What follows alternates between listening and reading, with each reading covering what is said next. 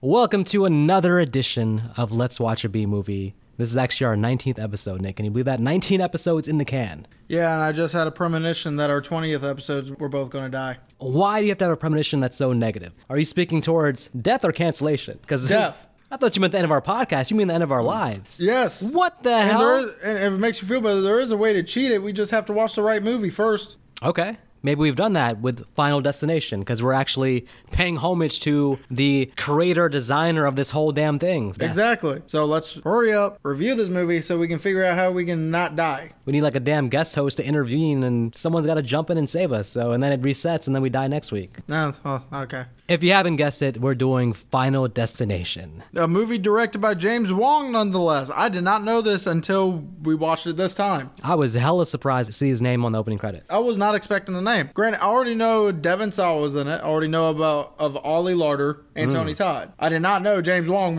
directed it. Now, my question is, I'm wondering, did he do all the Final Destinations or just this one? I feel like he didn't do the entire series. No, there's no way. Most directors tend to change. And so he would go on to do all the Conjuring movies. Third Conjuring movie is being directed by the guy who gave us La Llorona. So I should have low expectations. Exactly. So this must have been early James Wong before his career really took off. It was even before Insidious, because Insidious came out, 2010? The first Insidious was a while back. Yeah. It might have been. This is the year 2000. I know I graduated high school, so it had to be after 2010, or within 2010. Why am I thinking he did Saw? He didn't do Saw, right? Yeah, I think he did the first one. He did the first Saw movie. Yeah, first one or first two. I know he did one of the Saw movies. I just can't think of the one. I think he did the first one. I think you're right. So This is probably why the first one's actually really good. So this is probably, let's say, his first big movie, I'm thinking. I wouldn't say big movie. No, this was a big movie when it came out. See, I remember the time period when this came out. Supernatural slashers do tend to raise an eyebrow for people. Yeah, but this was like everybody, at least in high school, everybody was going to see it in theaters that weekend. To be honest with you, I didn't even watch this until part 3 came out, and then I just watched all 3 of them at once. That's my first memory of this movie. You could see by the nature of the death scenes, how the movie plays out, that it would be fun to watch in theaters. Oh, yeah. Can you imagine the audience reaction after some of these death scenes? This is a movie that would be really tailor-made to see in theaters. Something tells me some of those audiences probably laughed a little bit, too, because some of these death scenes were also a little out there. Comical, I would say. Well, Right. this whole plot is out there because we're used to slashers like Freddy, Jason, Leprechaun. They're all still supernatural, but none of them is legitimately death. Death. Let's talk about that before we get in the movie. Death as a killer. Imagine who has the balls to write that script where literally the killer is death. That's some pretty big, bold, I'm thinking drug-induced, hallucinogen-based. Don't make me pull out my phone and look up who wrote it. No normal sober person is in there like, who's the killer for this? Death! I got it! Death! I mean, come on. This is definitely written by somebody who was high off their minds, basically, when they wrote this script. So, anyways, came out in 2000. So, money-wise, it made about $50 million domestic. So that was a reasonable hit for a horror movie, I would say, at that time. Which is probably why they made a sequel. Pretty quickly, too. Let me give props to Devon Sawa, too, because that dude was in some good movies back in the day. Yeah, even though to me, he really is not that great of an actor. I mean, he probably is now. I mean, granted, he was young when he did all these good movies. He was in that one. He was in Idle Hands. I'm not saying that he should have been up for Shawshank Redemption. What I'm saying is that as far as being a likable protagonist, he gets the job done. He always plays likable characters that you can get behind, support. And by the way, his character here is totally different from Idle Hands. 2 years in a row, he made Idle Hands in this movie, because Idle Hands was 99, this is 2000. And then, oddly, I don't know if I would say that he disappeared, but he did kind of fall off the map a little bit. Yeah. For 20 years. Yeah. And then now he's going to be in the new Chucky series. Amazing. But last year he popped up for me in this low-budget John Travolta movie called The Fanatic. And he was in this, Idle Hands, and this tornado movie called Night of the Twisters. Used to come on TV a lot. Was a big fan of him. This is probably Ollie Larder's first big thing. Probably. I mean, it's the first thing I saw her in. I mean, I've probably seen her in more things, but again, I watched this when the third movie had already come out. Yeah, so Ollie Larder, she showed up in the TV show Heroes. Yep. She was really strong in that. I think she was, that. She also, not so happy about this. Nothing against Ollie Larder because she did what she could, but she played one of my favorite protagonists in video games in a movie adaptation of Resident Evil. Oof. She played Claire Redfield. We know how you feel about the Resident Evil movies. Yes. I've heard this rant before. She did what she could with that movie, but in this one, you could definitely tell she still needs some years of improvement. You know what the original name of this movie was? What's that? Flight 180. But you know why they changed that? Because they didn't want people to get confused with like Air Force One and other movies that come out that had Well, airplane also, titles. it would not have made too much sense had they decided to go with the sequel that they did. Yeah, as a standalone, Flight 180 would have made sense, but As a whole series, yeah, you could say that it's because of the flight why everything else is happening, but it really still would not have made sense to name every single movie that they kept it the way they did. well, yeah, Flight 180 Part 2 doesn't sound appealing. Especially since that massacre took place on a highway. Yeah, so whoever changed the name gets kudos because they were clearly thinking ahead. Because you're right, Flight 180 would have been great as a standalone, but wouldn't have worked out well for a series. Or what the highway that happened on would have been Highway 180. Well, the whole gimmick was, you got to think though, then Part 3 is an amusement park. All of that after like one with the number 180, but still Final Destination sounds like a better thing.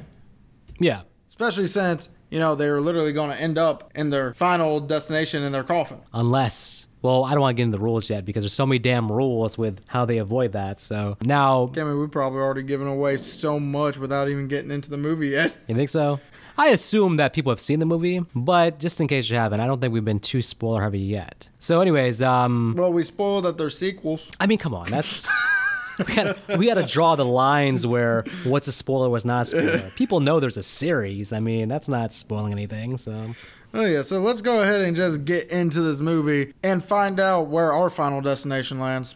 You know, you keep saying that. I don't want you to jinx us by continually talking about our final destination, all right? We don't know when that's going to be. make a gimmick because of the movie. I know, but you're scaring me because I'm thinking about, That's the point. Everything we do could be playing in a Death's Plan. I mean, That's not a Shadow by the Wall, not death? Yeah, I mean, the next Mountain Dew you drink, who knows what kind of acid reaction that can cause in your intestines where they explode and you do the do like a damn commercial. Or who knows if my mic will just explode in my face for no reason at all. So. Well, you did smack it. So, Final Destination, the opening credits, I'll say this, the opening credits throw out a lot of stuff. There's a lot of little clues and hints there that are popping Like up in the the opening credits. hanging man silhouette. You got that? The fan that could potentially be like the propeller that explodes. They do a close-up on his passport, Yeah. showing that our protagonist named Alex, played by Devin Sawa, is going to be taking a little trip to France. Yeah. Let me ask you, sidebar. Did your high school ever have some damn senior trip that went to a different country? Not a different country. I did have a drama trip that took me to New York City. Nice. We didn't go anywhere. I think they offered us tickets to King's Dominion. Were you in drama class? No, but there should have been a senior trip, though. That wasn't a senior trip. That was just our drama class tends to go to New York sometimes to go watch plays. Do you want to come? Yes. You were a drama nerd on top of TV production? Jesus. Yes. Did you work on the yearbook? No. It's kind of hard to work on a yearbook when you only get to the school for the last year. They're going to Paris on a senior trip? Yeah, that does seem... Well, is it really a senior trip or is it a French class trip? Because notice how it just seems like all these people would be... No, you're right. You're right, because they say later in the movie that it's a class of 41 students. Exactly. And that wouldn't be the senior class. No, senior class would probably be closer to 100 or that full plane. Okay, that's even more mind-blowing. A little French class is going on a trip to France? I wonder how much money they had to put up just to Damn. get those students to go. I wonder if you're failing the class, do you still get to go? Probably what, not. What about skipping class but just showed up for the trip? It's like, yeah, I want to go to France, but I don't want to... Something tells me Devin Sawa was one of those characters. Yeah, what? How is him and his friend here on this damn trip to France? And also, why is his brother going? I'm pretty sure his brother would be in a different class. I didn't pick His on that. brother is older than them. He's definitely older. But then again, I guess with electives like a foreign language, probably. Well, hold on, wait. I got a very simple solution. Simple solution. His brother's an idiot and has repeated the 12th grade 7 times. That makes sense. Then he'd still be in the same grade. I guess that he can't explains get out. why he's one of the people who just stays on the plane and dies. Well, here's an idea. He likes getting these trips to France, so he just stays. He fails the class every year so he can keep taking this trip. So he's Ice Tray from damn Fresh Prince of Bel-Air? Yeah, Who repeats the 10th grade like 6 times? That is such a mind-blowingly specific reference. Ice Tray from Fresh Prince? You know my motto. If I like something, I stick with it. Are they paying for this? Who's paying for this trip? I was They thinking about that probably too. are, because I had to pay for my trip to New York. Ah, so their parents are paying for it, probably. Yeah. Well, Okay. me, I still ended up having to pay for it. My dad's just like, do extra chores around the house and you get the money. So basically, these extremely overly privileged sons of bitches I'm not bitter. I'm not jealous. I'm just saying. I mean, a trip to France. You're not jealous, huh? No, I mean, hey, we got to. You sound pretty jealous to me, sir. We got to go to Burger King in my senior class. That was just me skipping class and going to Burger King on my own. I was about to say that something. No, something doesn't sound right there. No, we went to the what's the astronomy place? The planetarium. Went there. We went to the museum, the Smithsonian. Okay, see, I wouldn't mind. I would not have minded going there. But that's 45 minutes away. That wasn't a big trip for us. We boarded on a bus and just went there. The aquarium, 2 hours away. I like aquariums. France would have been nice. I like fish. I like fish too. But Paris, France, something. No, because then you have to get on a plane like Flight 180. Well, I would make sure it wouldn't be Flight 180 though. I would never even now board a flight of 180. Would you? How much you want to bet airlines are now purposely holding the number 180 completely off? And this had to ruin all future prospects of the number 180. Probably. All flights of 180 were just like, I don't know if I want to do that. Yeah. So anyways, we have basically he's getting ready for this trip he's taking the next day. He's in his bedroom. He's packing. One thing that stood about this opening scene, though, I don't know if you picked up on this. Well, first of all, his mom rips the tag off the suitcase, which is bad luck. Yeah, allegedly. Knowing what we know is going to happen, this is a really terrible move by the way. Right. She didn't know. She was jinxing the hell out of him, but okay. Well, for all we know, that's probably not even a jinx move. I mean, I've never heard that before. Don't rip off your old tags from flights. I've never heard that before. I thought it was don't rip off the tag off the mattress, but I guess in this movie they're saying that the bad luck is ripping it off the suitcase. I guess. So his dad says to him, famous last words, his dad says, you have your whole life ahead of you. I did catch that. And for some reason, David Sawa got such a serious look on his face. I'm like... This is what I wanted to bring up. So he got a look of like where he's already seen something or sensed something. And I don't know if that look makes sense at this point in the movie. It doesn't, because we don't know if he's had any kind of... We don't know if he's having any kind of feelings. He never mentions it throughout the movie that he had something before this premonition even happens. Yes, you kind of get that he has an issue with flying altogether.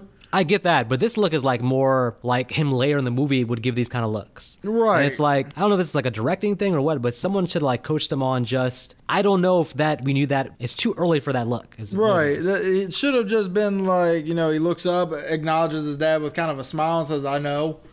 Something just kind of a passive thing. Well, because we don't need his reaction, the line is still an ironic line. Right. We know what's probably going to happen, but him and dad saying that still works. But we don't need that weird shot of him just like looking at his dad like, oh my God. Like it's a weird reaction. Yeah. Because if he's feeling this way already, then why even board the flight? I guess they thought it added to the eeriness. To me, it didn't. Like the all the different how the flights are going through, whether they're canceled or being boarded. I just thought that was random and it didn't mean anything to me as a viewer. Right. I was and the way they're having the background, the score to the movie, and the way they're having his face just going dead to him, again, they're making it seem like he's like more serious than what it is. He's like overly perceptive. Right. He's going through the scenes and he's looking for like every clue possible. The movie, in fact, actually overdoes clues at this point. Like when the flight attendant, when she gives him back the passport, it says on the passport, your final destination. It says it on the passport, your final destination. And we're just like, oh, wow, but it's too many clues. And then also there's John Denver. Oh my God. They're going to really overuse this whole John Denver thing in this movie. But there's John Denver music playing in the airport. They don't really do a good job of actually like really establishing that he is scared of flights though. Like, does he even mention that though? He doesn't mention it, but you kind of see it, but posture. Yeah, I don't know. And because to me, this is probably, if you look at it as him just being afraid of these flights or maybe heights in general, it kind of, his posture, if you take a lot of the stuff that happens at the beginning out, his posture gives you the clue that he does not like flights, he does not like heights. It may be heights, it may just be, he probably one of those people that believes your feet should stay firmly on the ground. I get it, but you could have easily slipped in one line to his dad, or his dad could have slipped in a line about, you've always been afraid of flights, but, tomorrow's different. You know what makes a good movie? Show, don't tell. No, but in this case, you need both, because I don't know if he's scared of flights or if he's been, like, just having a dread about, because that look he gives in the room, it was like, well, he's, like, been feeling weird about this for a while, because he gave a look of, like he's already sensing death is upon him, basically. So I'm just saying, you have to separate, like, his nerves of flying versus is he already having like premonitions and stuff. That's all I'm saying. They could have done a better job of just separating, okay, common flight nerves or like why is he so damn suspect. So another thing I will mention, for anyone who's an Ollie Larder fan, if you haven't recognized her yet, she's always in the background just reading a book. She's a bookworm. Yeah. I mean, she just like almost every other movie she's in, she's a beautiful woman. She's not going to stay on this flight, but if she did, she would probably have read every Harry Potter book on this damn flight. Possibly. She was already almost done with the book she was reading. Oh, it was Harry Potter. No, it wasn't. They couldn't get the rights. No, I'm just playing. Probably not. But she was going to read the whole damn series. Oh, yeah. Flight. So she's definitely a bookworm. So we have Alex and we have his best friend. Todd. And then you're right, Todd's brother. I never caught his name. Yeah, they don't say his name. He does kind of have a somewhat funny line when they get on. They see the baby crying. It's like, see, you have to be a real fucked up guy to throw down this plane. Then you see the mentally ill kid. It's like, I didn't think the movie. Real fucked up God.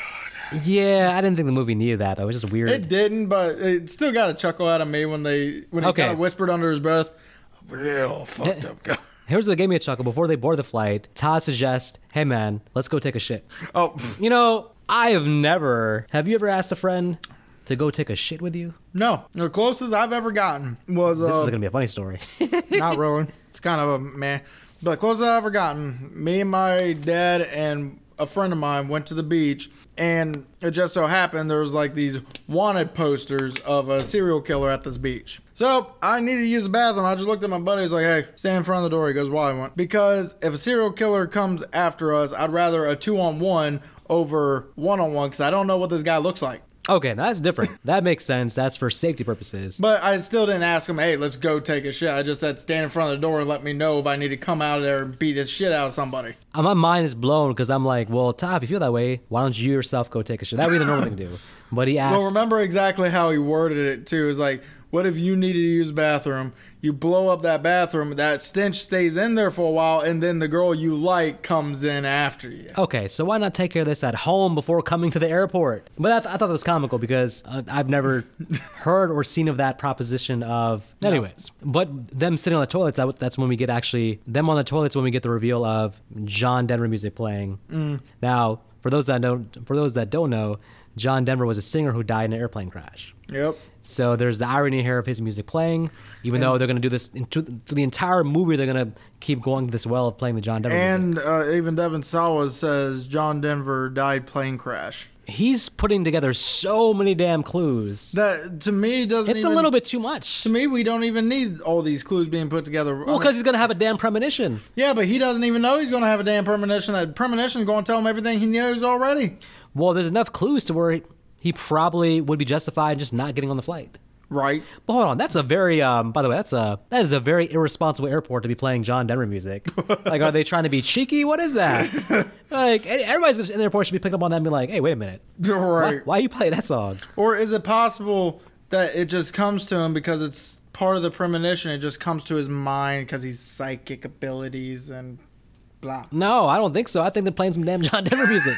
So basically, and he's as they're boarding the flight also, he's looking at the wing of the plane. He's looking at a little cart driving beneath. He's like being overly perceptive basically about everything. Everything's heightened right now. Sits down. Now here's the problem I got. When he sits on the plane, the two girls basically, they come to him to change. Well, first, before they come to him, they ask Todd, will you change seats with him? Now, listen, I don't need extreme logic here. But Todd, the scene before, was telling Alex, hey, let's take a shit so that if we blow up the bathroom, we don't want those two girls coming in and smelling and associating us with that. He tells the two girls that he has a urinary infection. Right.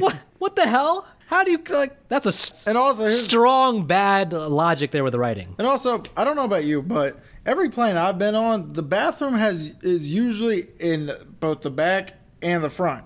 Yeah. With Todd, he was dead center, so no matter which way he went, is the same direction. Had he switched with the girl, then technically, if I was the girl, I'd be like, well, there's a bathroom in the back, so that would actually be a better spot for you still. He literally just went to use the bathroom to avoid this embarrassment and then tells them he has a urinary infection, and they actually cringe and walk away. Well, yeah, what the hell are you doing, Todd? What is believe that? It or not, urinary infections are still mainly associated for just females, even though males can get it too, but it's mostly a female thing.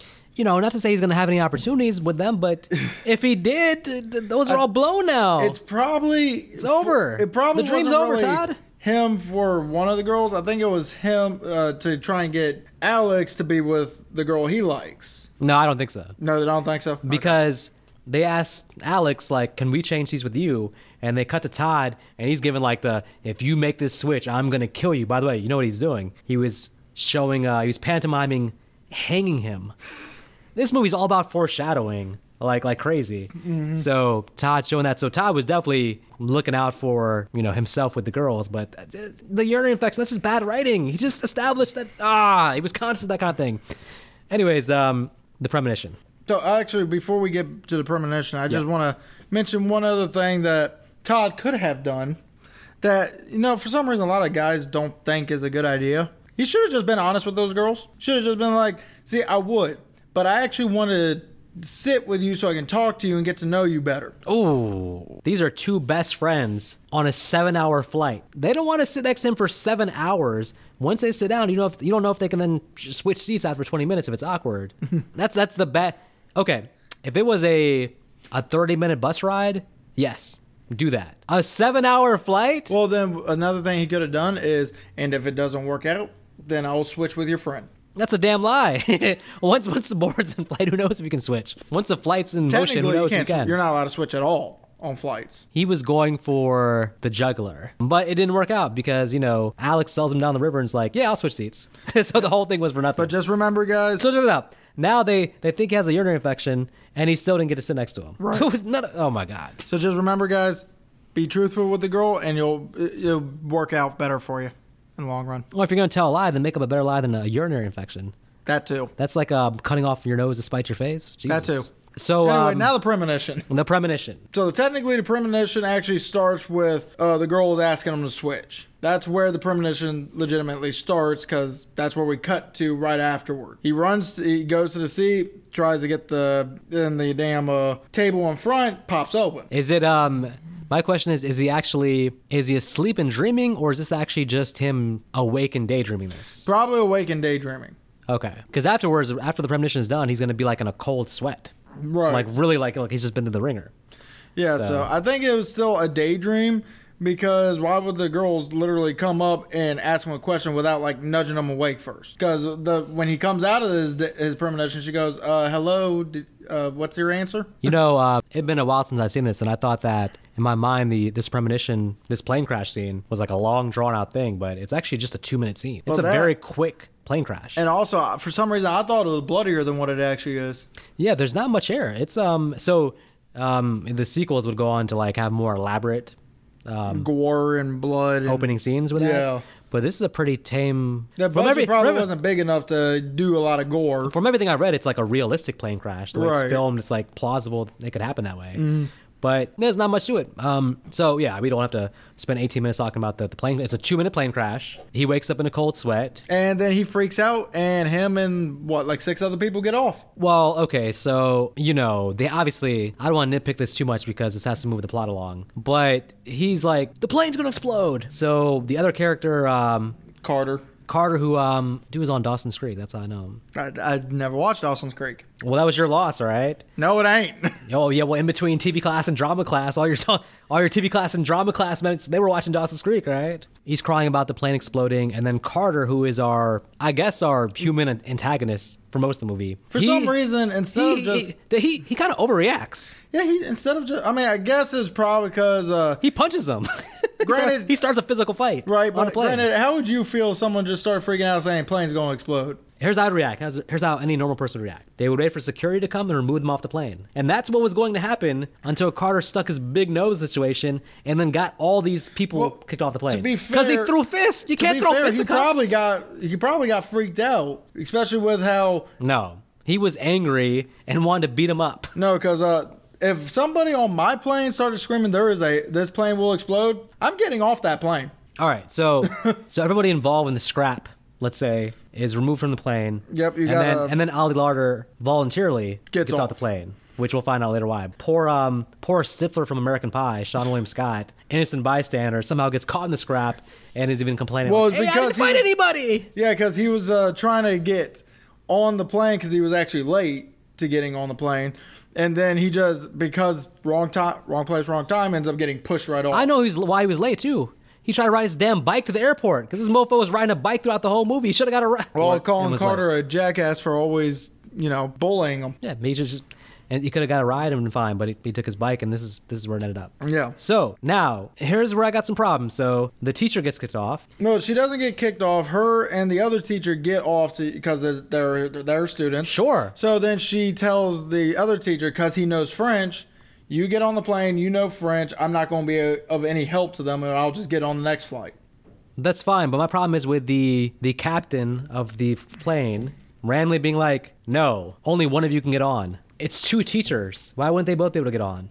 At this point, you're stretching my imagination of like, you're stretching my logic of like, why wouldn't the teachers be allowed back on? Well, the teachers, What? yeah, that makes no sense, but... How come, okay, if two people got in a fight, why are any of these people being penalized? Just the two people that got in a fight? So the teacher thing was kind of like, okay, the captain basically lost his shit and was like, nobody else gets back on. Only one of you teachers can get back on. That doesn't make any sense. But anyways, as luck would have it, or as bad luck would have it, well, I guess it doesn't matter which one gets on back on the plane or not. It's just... They probably had a better death than what the other one got. Oh, God, we'll get to that. I'm sorry about that, but to be honest with you, well- I probably would rather the plane crash Well, it's interesting. compared to what some of these characters get. This is an interesting topic that we actually probably have to wait to get into, though.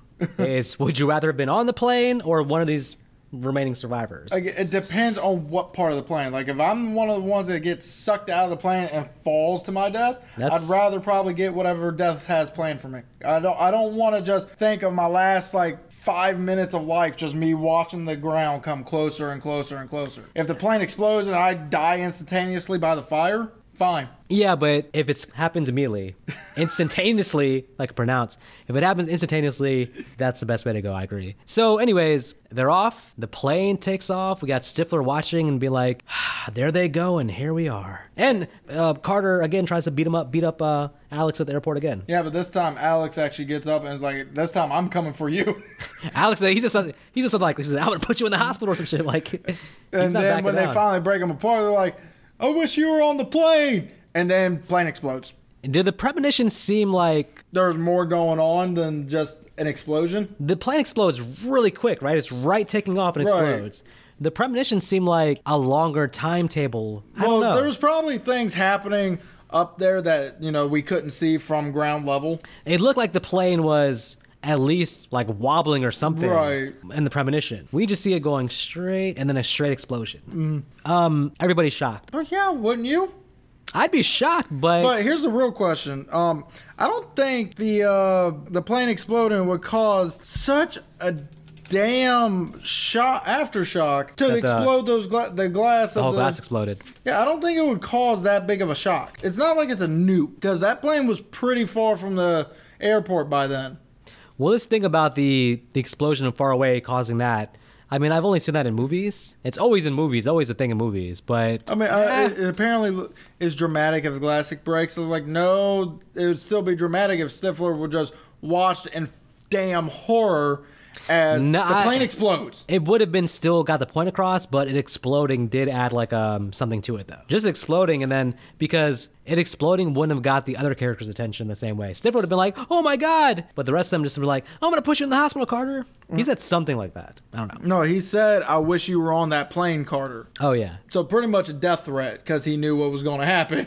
and the cops will later use that against him actually. Oh yeah, because now we get the police investigation, making sure it's not foul play that's going on. Yeah, well, okay, so here's the thing. You have somebody who claimed the plane was going to explode, taken off the plane, and then the plane explodes. Right. Obviously, I mean, Which is why the I'm not police are necessarily- there to investigate. yeah, they're there to investigate, and obviously that's very suspicious. But some funny things happen though. While they're waiting to see the cop, before they're waiting to see the cop, they're sitting there, and I think Miss Luton, the teacher, she asked him like, she asked Alex, "Are there any survivors?"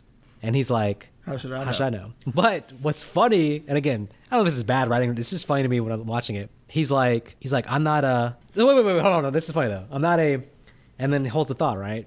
And Claire, Ollie Lauder, her character's name is Claire. Yeah. She offers. He's not a witch. Right. Like, what does him being able Who to- did you think was suspecting that he was a witch? Everyone was probably thinking psychic or freak. Yeah, it was just.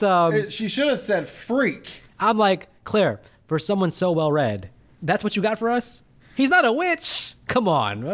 I thought that was just a weird. It was a weird line. So sadly for Ollie Lauder, as we all know, she gets better at acting, but you can only do so much that the script is giving. No, I'm not blaming her.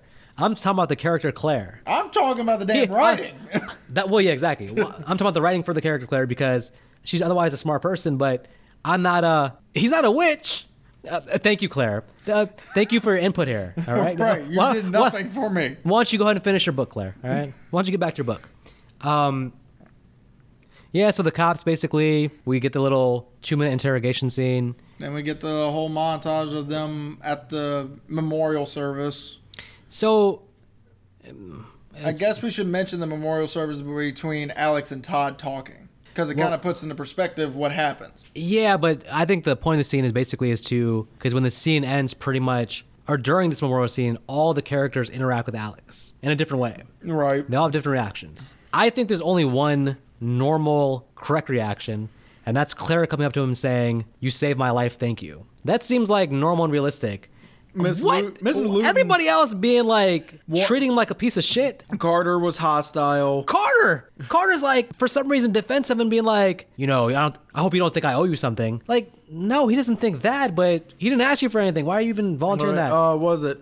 Miss Luton was like, get away from me. You scared the hell out of me. And Stifler. Yeah, he just comes up like, hey, man, am I going to die? It's like... Well, no, he did his dumb thing where he's like, I was taking my driving test. All right, just trying to get answers out of him.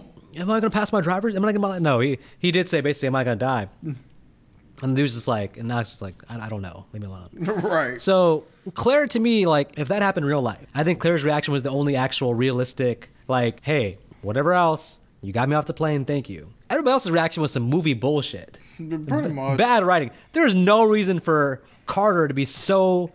Throughout this whole movie, but especially at this point, why is he still so pissed off the guy that got him off the plane, actually, that would have killed him? But anyways, that was my pet peeve about that scene. To be honest, Carter is pretty much antagonistic towards... To a point of not making sense. Right. But it gets worse. Until freaking... No, well, hold on. It gets worse, though. Yeah. This is not even the height of Carter's useless and unrealistic antagonization. It gets worse. Oh, yeah. So let's just go ahead and skip to what everyone wants to see, and that is the death scenes. Because we get our first kill in the movie at this next scene. My boy Todd. Yep. Already suffering from a urinary infection. Now he has to go through this, too. Yeah, his brother died on the plane. He's got a urinary infection. His father doesn't want him seeing his best friend anymore. Those girls died, so yeah, even if you had a chance... Even if you had a chance, that's gone now. He didn't even have a chance when they were alive. Nope. And he already shot himself in the foot with that. And here's another thing. He doesn't have a beard to shave, yet he goes ahead and tries to shave anyway. Listen, he's planning for the future that he won't actually have. So can't he at least get a damn beard before he tries to shave? Or at least a stubble?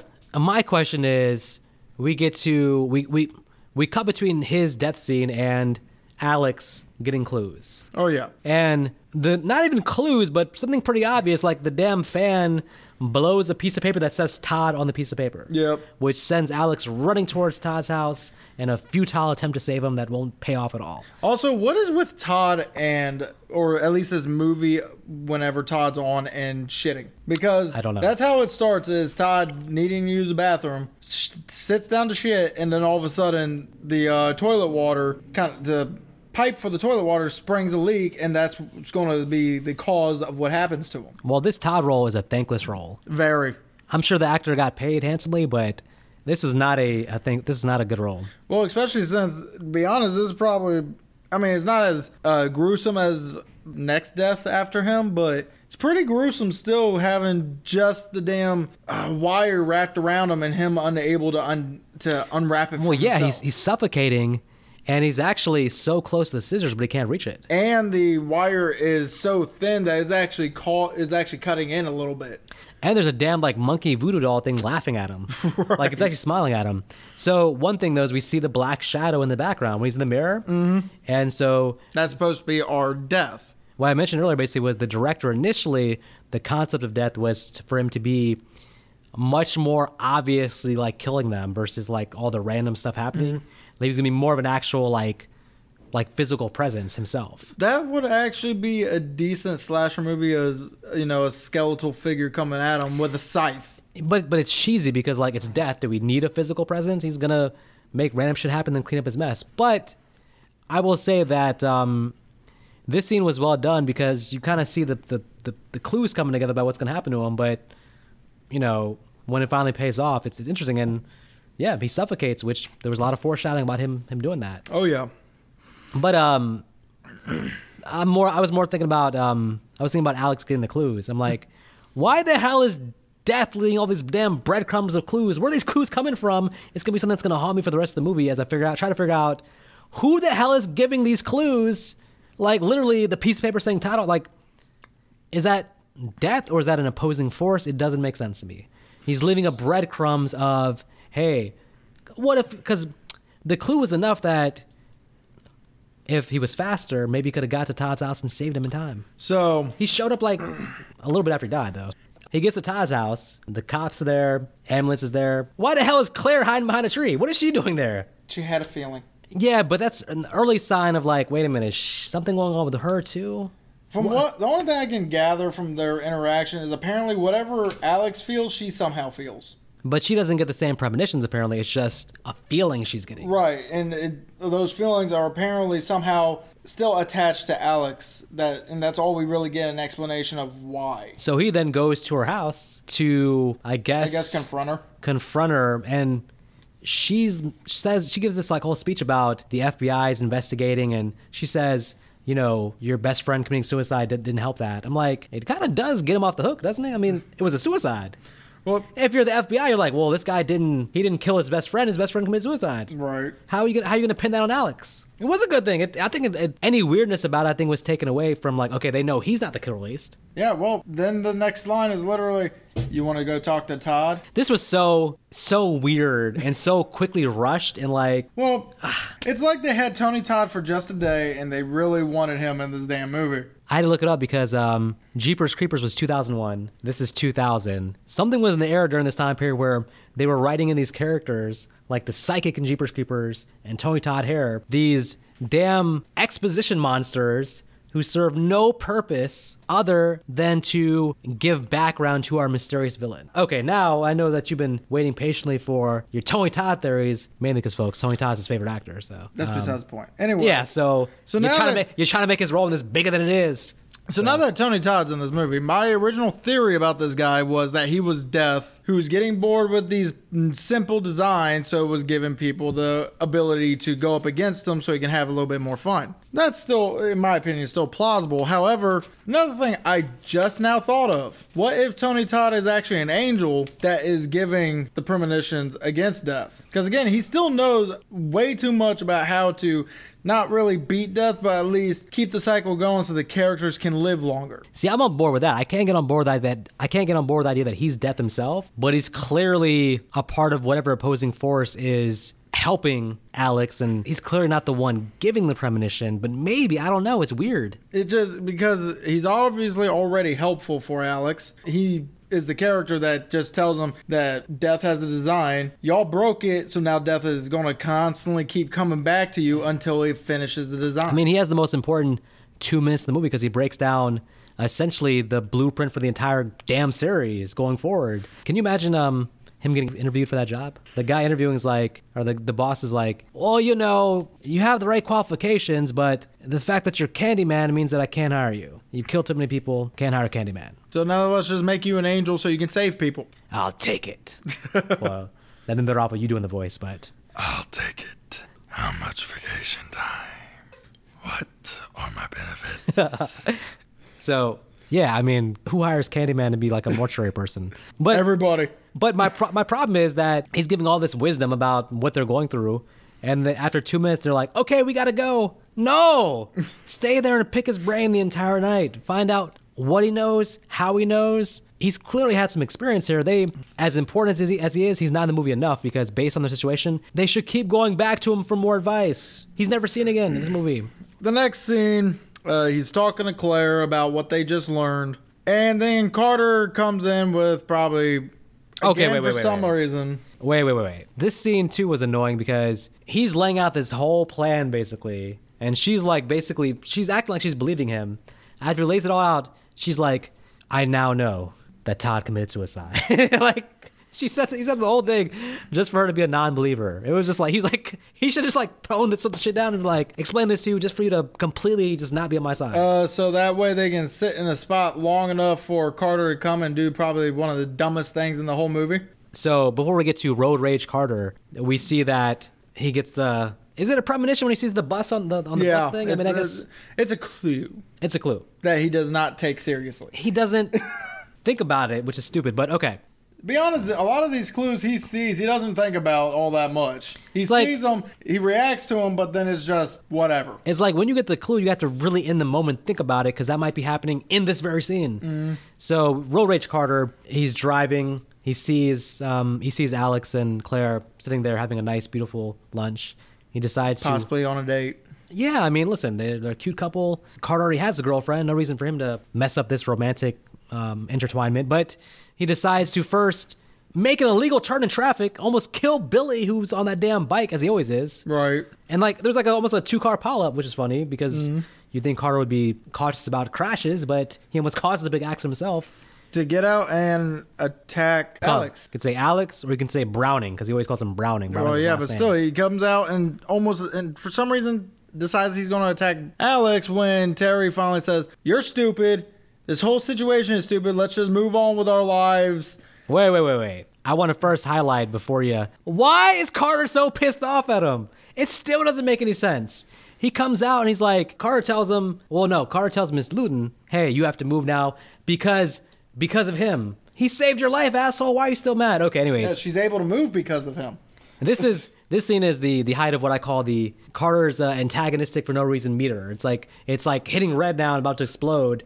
He's so uselessly angry, but I just don't like this character. But anyways, when his girlfriend speaks, is that the first time she spoke the whole movie? Yeah. Talk about underdeveloped character. Yeah, how were we supposed to care when she ended up nothing but a red stain on the bus? I think you're supposed to be like shocked, like, oh my God, she died. But I was like, she had no character.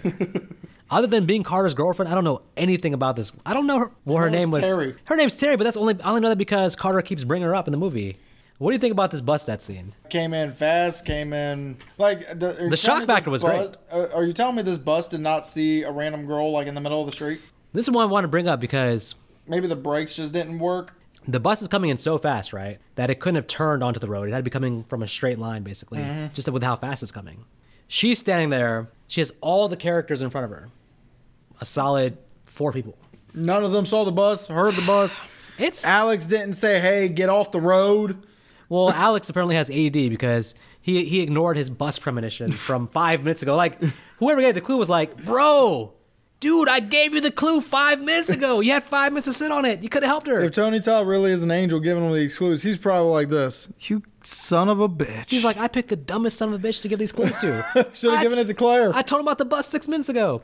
Should have given it to Claire. Yeah, okay. And we'll see later in the movie. She actually reacts quick, but okay. Anyways, my thing is like, yeah, I don't know. Nobody sees the bus coming in time just to give her, and she doesn't, and then could have been easily avoided. I don't know. Oh, yeah. But the shock factor is amazing. Yep, so let's go ahead and, I guess, go ahead and talk about this next revelation that Alex actually puts together himself. I'm so proud. Our little boy's growing up. This dude apparently has a future like in engineering or something because he does a brilliant-ass thing here, basically, where he figures out the pathway of the explosion and then lines that up with its own sort of graph he's made to figure out that the path of the explosion went through all the characters who got off the plane. This is a bit much for me. Well, it's a little bit much. Yeah, so he pretty much figures out that the order they would have died in the plane crash is the order they're dying now, which... I mean, that makes sense. It does, but... It doesn't have to be the pathway of the explosion, though. That's a little bit convenient, but weird, but okay. And the premonition... So from the graph, it looks like the explosion happened from the side going side to side, but the premonition showed the fire coming from front to back. Because technically, wouldn't that mean Alex and... Because where they were seated, technically, Alex and Todd were in the same row of seats. So wouldn't they have died at the exact same time? Probably. So how come Alex is not the immediate first one after Todd? I don't know. I think that because the damn explosion came to his face. Yeah, but the fact is, like, whatever Candyman told them, they took as like valid, and that's the thing. now he's figured out something. That's a thing. It's like, luckily for him, he's like, none of this stuff is wrong. This is all like actual design. I don't know about him actually figuring all this out. This is all like pretty convenient, like him putting on his engineering hat as a high school senior who was in French class, but Right. he figures out a lot. He figures out a lot here, and the audience, we have no choice but to just be on board with them and say, okay, well, that's a they've done this. They're clearly giving us the plot and Death's design and how it works, and okay, I'll buy it. Cool. Well, how about we just talk about this third death? Because I think it's probably one of the more gruesome and gory deaths. Miss Luton. Yep. Death had fun with this one. Yep. Oh, yeah. Well, Death took his time with this one. Well, I guess we're supposed to first mention that she calls the cops on Alex for being a stupid kid and thinking, I'm going to go to this person's house who hates me at night. Nothing's going to happen, right? And that guy catches him investigating her tires. Like, really? I'm just making sure they're safe. He goes, get in the car. It's like, and he just willingly gets in the car. I'm like, most protagonists try to, kind of fight against this. Not enough to, obviously make them look bad, but enough to explain what exactly they're doing instead of, because he knows something's about to happen, so he wants to stay there to make sure he can try and prevent it. But yeah, he just jumps in the car with him. I'm telling you, this is the worst person to give this. The worst person to give this power to was Alex because, okay, I'm convinced he could have prevented Terry's death, and he also could have prevented Miss Luton's death. He knows enough now to stop this from happening because he's an idiot investigating tires and stuff. It gets caught and gets taken away. So this means that he's always late showing up to the scene, basically. So now poor Miss Luton has this elaborate, crazy death, right? Where everything that could go wrong does go wrong. So her damn. Now, one thing I'm just wondering, just pure, it doesn't really make much sense anyway. So in the scene, because the mug is still kind of important for this scene, but she gets so scared of this mug, she throws her tea out of it. It's like, if you're so scared of this mug, I would have thrown the mug. Yeah. But instead, she just throws the tea out of it, puts it down, says it's just a mug, puts vodka in it, and starts drinking the vodka out of it. So does it not matter that it's the same mug you just got scared from? Alcoholics gonna do what they do. So. Apparently. It's either that or she was afraid of the tea. I'm surprised she didn't make a gin and toxic. Yeah. That she probably would have had a better non-painful death. A sin and tonic. Oh my gosh, because it's death somehow made the mug crack. So it's just dripping. She drips on her damn computer and the computer explodes. Shard going into her neck where she is slowly bleeding out because stupid her decided not to leave it in. She rips it right out. She makes a calculated risk by trying to grab the towel off the knife rack so she can cover the wound, but and the calculation was idiot. Yeah. Well, the calculator came back stupid. Yeah. The thing is when something is embedded in you like that, you don't want to take it out because you're going to bleed more. Yep. That thing is now you're still going to bleed, but that thing is keeping your blood from pouring out. Yep. But instead, she just takes it over her neck, and now she's. I mean, she taught French, not anything that would give her the knowledge to do that. Did she even teach French? She didn't even know it. That's why she sent the other teacher on the plane. Well, she was on the payroll for something. I don't know. She taught cooking or something. I don't know. Either way, so then she tries to pull the rag, and the rag was on top of a knife block where the chef knife falls right into her chest. Doesn't kill her right away. Now. Hold on. By the way, this was pretty bad. Okay, the height of the knife rack, right? The knife dropped like a damn quick missile, like stabbing her. What if it had the velocity from that height to like stab her in the way that it did? It depends on how sharp the knife is. It came down like deep into her. I think it bounces off her stomach, personally.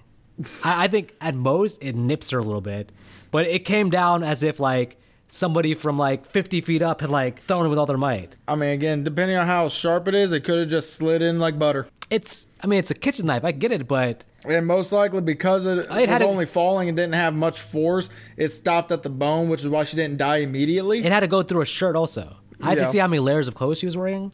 I think she was wearing like 2 shirts. It had to stab through the 2 shirts, and then it looked like it went like deep into her damn bones. It went deep enough so that way the knife just sat there. And then an explosion happens, and the chair just falls right on and kills her the rest of the way. What about Alex, as always, showing up way too late and then putting his fingerprints over the murder weapon Yeah. So as he grabs a knife? how many people do you think it? If I was in a horror movie and I know I didn't kill somebody, last thing I'm going to do is touch the knife that just killed somebody. He's showing up at every single murder scene, but he's showing up too late. He's not helpful. Billy's riding by on his bike. Stifler's Sees riding him by his running bike. out. Sees him running out of a burning house that explodes. Oh, If I'm Stifler, I'm like, he's the killer. So Alex runs because now, obviously the FBI is looking for him because now his damn footprints are in the blood. His handprints are on the knife. So now we just get a whole, 5 minutes of these characters now looking for Alex? There's a weird thing where Claire, he's mad at Claire for not believing in him, but then also Claire knows where he's at and has clearly been in contact with him because she puts together the group to we have to go talk to Alex. Yep. So there's a weird moment where, area. yeah, so she's able to find him, and so it seems like they've been in contact. She says fuck death because she doesn't like the design that happened to her family. And that's probably the worst part of her acting, in my opinion, was that scene. Her character goes through some changes too. She's very quiet at the beginning and very to herself, and now she's take charge and putting together group meetings. And... Well, hell, soon she becomes almost like an action hero at the end. Oh yeah, she does. Let's get to this train moment because this is probably when I first saw it and what I heard in high school. At least this is a lot of people's favorite moment was this train moment. Well, but I got some issues with it. So do I. So first you get Carter losing his damn mind because he found out he's next on Death's design, so he pretty much I control my life. Yep, I'm never gonna die. Starts almost killing him, but because if he gets into an accident, it kills the others. Death is able to pretty much stop it, which easily could have happened. Exactly. So he's running every red light possible. So you would think Death would just be like, okay, I can kill all 4 of them right fucking now. Yep. But instead, Death's like, no, I need to kill him first, because I got a design going. You see what happens when they're driving, though, right? Alex gets another premonition of the train. Oh, yeah. The train, the ripped up seatbelt. Listen, we can't trust enough. My takeaway from this movie is that anybody intelligent, given every single death, he's given a premonition at least 5 minutes before it happens. Right. He messed up with the bus, and now, again, the train, he doesn't mention it. So instead, and they come on a train tracks. Yep, and Carter stops the car. So, and then, I don't know about you, but I'll just be like, hey, Carter, you might want to get out. No. Okay, have a good day. Have a good death. I'll just walk away at this point. I would say, hey, we tried. If you want to be suicidal, do your own thing. But to be honest with you, this scene actually kind of annoys me because I feel like both Carter and Alex should have died in this scene. Why? This is why I wanted to bring it up. Okay, I love the director, right? This was not filmed correctly because he films in a way where they both should be dead. Right. They actually show the train coming at the car to hit it, and they show them still. So there's 2 things going on. He's locking the seatbelt, but he's also in the car. So he's trying to get him out the car. The train's right there. Now we're to believe that the seatbelt breaks. It's still not enough time for him to get him out the car, and then out of the car, they still have to dive off the track. Right, because none of that makes sense. The way the director went is the minute they got out of the car, and the next thing we know, the train just dive bombs into the car. It's like, well, movie's over. It wasn't put together right because logistically, there's too much having to happen for him to get out the car, and they show the train way too close. Right. They should have had the train a little bit further in the distance. If you're gonna sell it that he got him out the car and then off the train track, and you have to believe that for this to work, you have to believe that Alex has superhuman strength. Apparently, because he lifts his entire body out of the car and then also jumps with him halfway. But if you I freeze framed it. The last second freeze frame is the train right there in front of them, and Carter's still halfway in the car. It just was filmed like they died. Yeah, they should have. So and also, I'm not sure if I buy Alex risking in that moment basically dying because he pretty much was like, it's me and Carter or nothing. Right. The dude's been an asshole the entire movie. You're not doing him any favors by both of you dying. Just means that you just skipped to Claire and Billy then. So exactly. Well, technically, because Carter saved, Billy goes on this tirade. It's like, "You're next, Carter. You stay away from me." And the train's still running over the damn car pieces, and one of those car pieces flies out and cuts Sean William Scott's head off. Yeah, again. Billy has a very thankless role. Well, this tirade he does is kind of out of nowhere. He just gets up. He's like, "You're next. You're next, and I'm not going with you." It's kind of like nothing in the movie. I guess it's supposed to be like his finally standing up to Carter, but Carter's like, "Leave me alone, Billy. I don't need this." And he's like, "I don't ever need it." So his moment of standing up to the bully results in death. His head getting chopped off. Yeah. Cool scene though. Could have been better. The thing about the deaths in the movie is like the deaths are they're so quick and out of nowhere. But here's the thing about it. That's the only death that damn Alex did not get a premonition for. Granted, I know it was almost instantaneous after saving Carter's life. So Billy's death was probably just like it was. So the explanation is that so he intervened and saves Carter. So now the death has to improvise very quickly to get Billy. Right, because it skips. For some reason, when somebody who is meant to die is saved, or it skips him and goes to the next person in line, which is Billy. Which of course, you know. I'm getting confused as we talk about it because it's something that just comes out of nowhere. Yeah. And Alex just says, "Because I intervened and saved you, it went after Billy." It's like, so Alex can't seem to. He gets premonitions 5 minutes before the deaths. Can't do anything with that, but he's coming up with all these Einstein theories that all prove to be correct. Now here's a question: Say Alex didn't help Carter and Carter was able to get out himself. Would death still have skipped him after hitting the car and went straight for Billy again? I don't know. So does it? Because that's one question I got. Does it have to be an intervening, or can the person pretty much save themselves and it gets skipped? I have no idea. See, then there's a lot of questions. I mean, it's opening up Pandora's box in this movie because there's so many questions that don't have answers. You can theorize like crazy. I mean, who knows? But what I do know is that now we're heading towards the end of the movie. Right, finally. And this is where I feel like the movie. I've been super engaged so far, and the movie starts to lose me a little bit towards the end. So I really hate this next scene of him death-proofing this cabin. I'm First of all, death-proof. Wait a minute. Did they explain where this cabin came from? This was like yes. Claire said it was her dad's old hunting cabin. Okay. Which, to be honest with you, I'm pretty sure her family would not have this cabin no more. I'm pretty sure the mom would have sold this cabin by now to get rid of any mention of her having a first husband, because the way she described her mom in the previous scene, her mom did not want anything to do with her daughter or her dead husband. Right. So I would think they would have sold this cabin by now. But apparently not. So my question is, what's the plan, Alex? What's the long-term plan here? So the long-term plan apparently is death-proof the house, and Alex just then sits around almost gets killed. Sits around eating applesauce. Yeah, and then almost gets killed. Where he goes, "I didn't think of that. You're clever, but I'll be smarter." Yeah, I think death can probably outlast you in this cabin. And I bet death was probably just like, "Really, dude?" It's like, yeah, let's see how you feel, dude. In about 6 days, let's see how you feel when your applesauce runs out and you have to go to the market to get some food. Right. Well, first, that's when he finally looks back at his graph and goes, "Wait, if I never switched places with Becky, I would have been here, and that means Claire would have been next." I'm like, but the design was still for you to switch, which means you should still be next, technically. You should have been after Todd.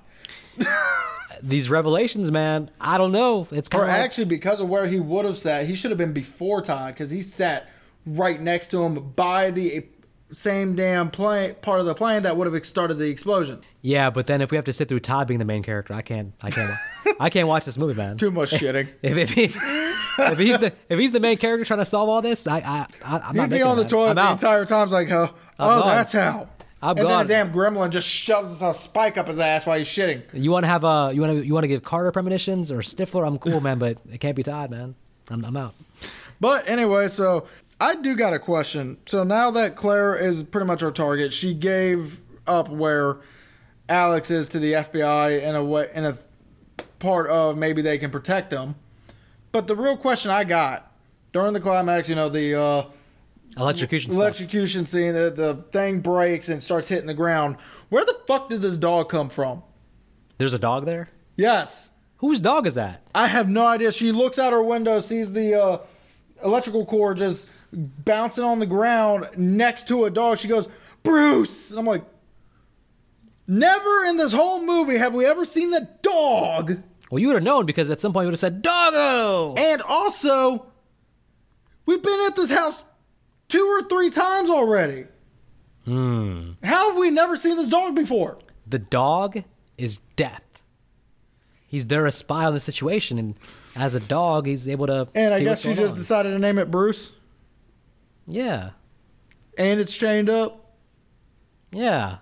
I don't know. Listen. I mean, I guess it's. Yeah, I guarantee you, somebody watching this will go, "Well, they needed to get her out of the house somehow." It's like Death doesn't need her to get out of shit. Death could have just dropped that damn house on her like the Wicked Witch of the East. So, of course, Alex comes and now decides he's gonna have to sacrifice himself to save poor Claire. Yep. So he does something that, you know, potentially, I don't know if he thought of this, but he did something that could have killed him long enough to where when he gets brought back, he would not suffer any kind of brain damage. Believe it or not, you can be resuscitated back from being electrocuted if you don't have too many volts going through your body. But that's what happens to him, right? So Exactly. So he touches the cord that's bouncing on the car. The car's like, it's not the gasoline that's pouring out. Was it carrot? I don't know. Something's It doesn't pouring matter. under the car. There's fire under the car. So he goes, okay, I'm going to grab this. You start running. So he does it. He gets thrown. By the way, I have an issue with this.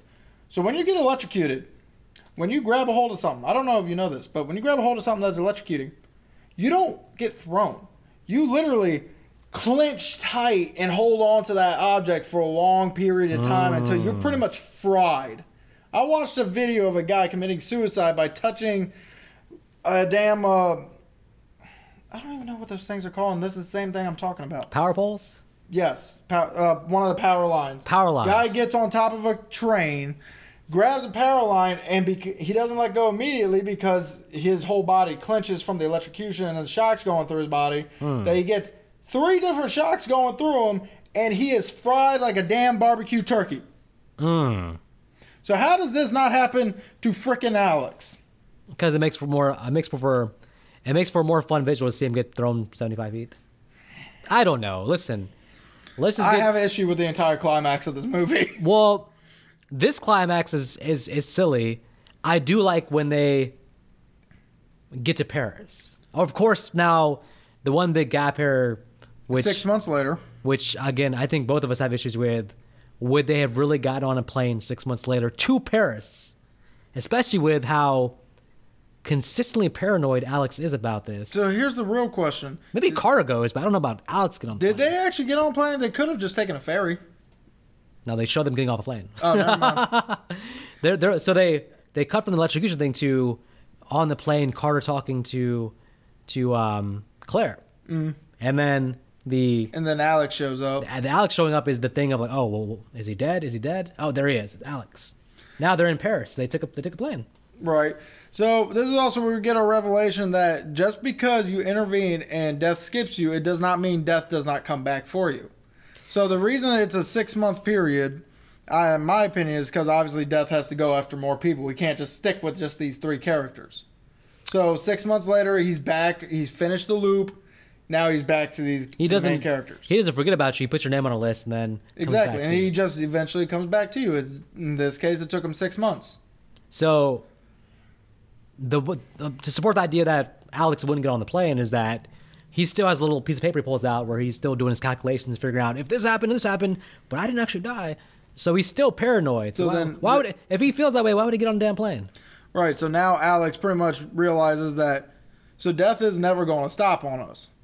All we can do is try to continue surviving, so that way we keep getting more time added to our lives. But what I want to point out about the scene is that Claire gets a premonition. She sees a bus. Why I point this out is because somebody who's actually intelligent gets a premonition and immediately says, Alex! That's how you warn somebody immediately when you get the premonition. When Alex saw the damn bus, he was like, meh, bus. Right. Bus. He saw a train, meh, train. Claire sees it and immediately quickly responds, Alex! Saves him from getting hit by a bus. Well, technically Carter he jumps out of the way and then Carter saves him from the sign. So now it gets to skip Alex and comes back for Carter. Which is a perfect way to end the movie because, Carter just had that coming. I think I've read the director actually, they had a different ending, and it was something where they felt like Carter needed some comeuppance, basically. So they pretty much make it to where Death now just comes back for them after at long while of going after others. Yeah, the climax of the electrocution I found to be weak, but I love this scene in Paris. Because to me, it's like, you're just left with like, holy shit. And it's perfect. But the reason I believe Death then skipped him instead of coming back for him, because technically, yes, he didn't die. But it's probably because he did die for a time. So it skipped Claire and then went on to the next person on his list, leaving Claire and Carter for next. And then when it comes back to them, he realizes that Alex is still there. It's like, motherfucker, you should be dead. I think the whole thing was so confusing that even Death was like confused and literally was like, I'll figure this out later. And then he sat down, was looking at his books. He was like doing an audit of his thing. He was like, hold up, I thought he was dead. Right. And then he looked up. He was like, oh, they going to Paris? All right. I think Death was confused for 6 months. It was like, didn't know what was going on. Death's in there with like wait a minute, he skipped this person and then he intervened and then she did this, he did that. Even Death was like, I don't know who to kill. Right. He went and killed. So anyway, that's the movie. I got a couple quick hitters though. When they go to see Tony Todd, they make a big deal about there's marks on his neck from him grabbing the rope. Right. And they're like, well, he didn't kill himself then because he was grabbing the thing. But actually, even people kill themselves in that situation, their natural survival instinct still kicks in and they try to, a lot of times, stop it from happening, basically. So they made a big deal about that, but that's not logically how suicides work. This movie was released in 2000. If it had been released a year later after 9/11, I don't know if it even comes out. Probably not. Because first of all, you could not, after 9/11, especially immediately after 9/11, show a plane crash like that. Mm-mm. So I think they would have had to either redo the whole beginning or it would have been on the shelf for a couple years. But it got very lucky in the timing of it coming out. I know who's really responsible for the plane crash. Mr. Glass from Unbreakable. Think about that for a second. He's going around causing all these disasters at the end of Unbreakable. Yeah, because Unbreakable came in the same year, didn't it? Yeah. I think who really messed up Death's plan was Mr. Glass. Damn it, Samuel L. Jackson. Another one blamed on Samuel L. Jackson. All right, now we get to our overall thoughts. Well, you go ahead first. Again, your movie. All right. Well, this movie is hard to judge because... Oh, I'm judging it. It's hard to judge only because there's a lot of good and there's some bad for sure. So it's certainly not a perfect movie, certainly not without flaws. What I like about it, even though whoever created the story was definitely high as a kite, it's still, probably the concept of Death being the killer, you get points for originality. That's an interesting premise. The execution, pretty good. It has a good director. The death scenes are mostly well done. There's little minor things that could have been improved, but outside of being nitpicky about the deaths are all pretty creative. They're better death scenes than most slasher films because it's not just like some unoriginal do with a knife or do with an axe. It's like they're pretty creative, well drawn out death scenes. I do like Devon Sawa. I do like Ali Larter. They're likable main characters. I hate Carter, but maybe that works because I hate Carter so much that ending is so satisfying to me because he gets his comeuppance. He's been an asshole the entire movie and then finally gets his just due at the end. So maybe him being an asshole works in the movie's favor because the audience is super happy about the ending, I'm guessing.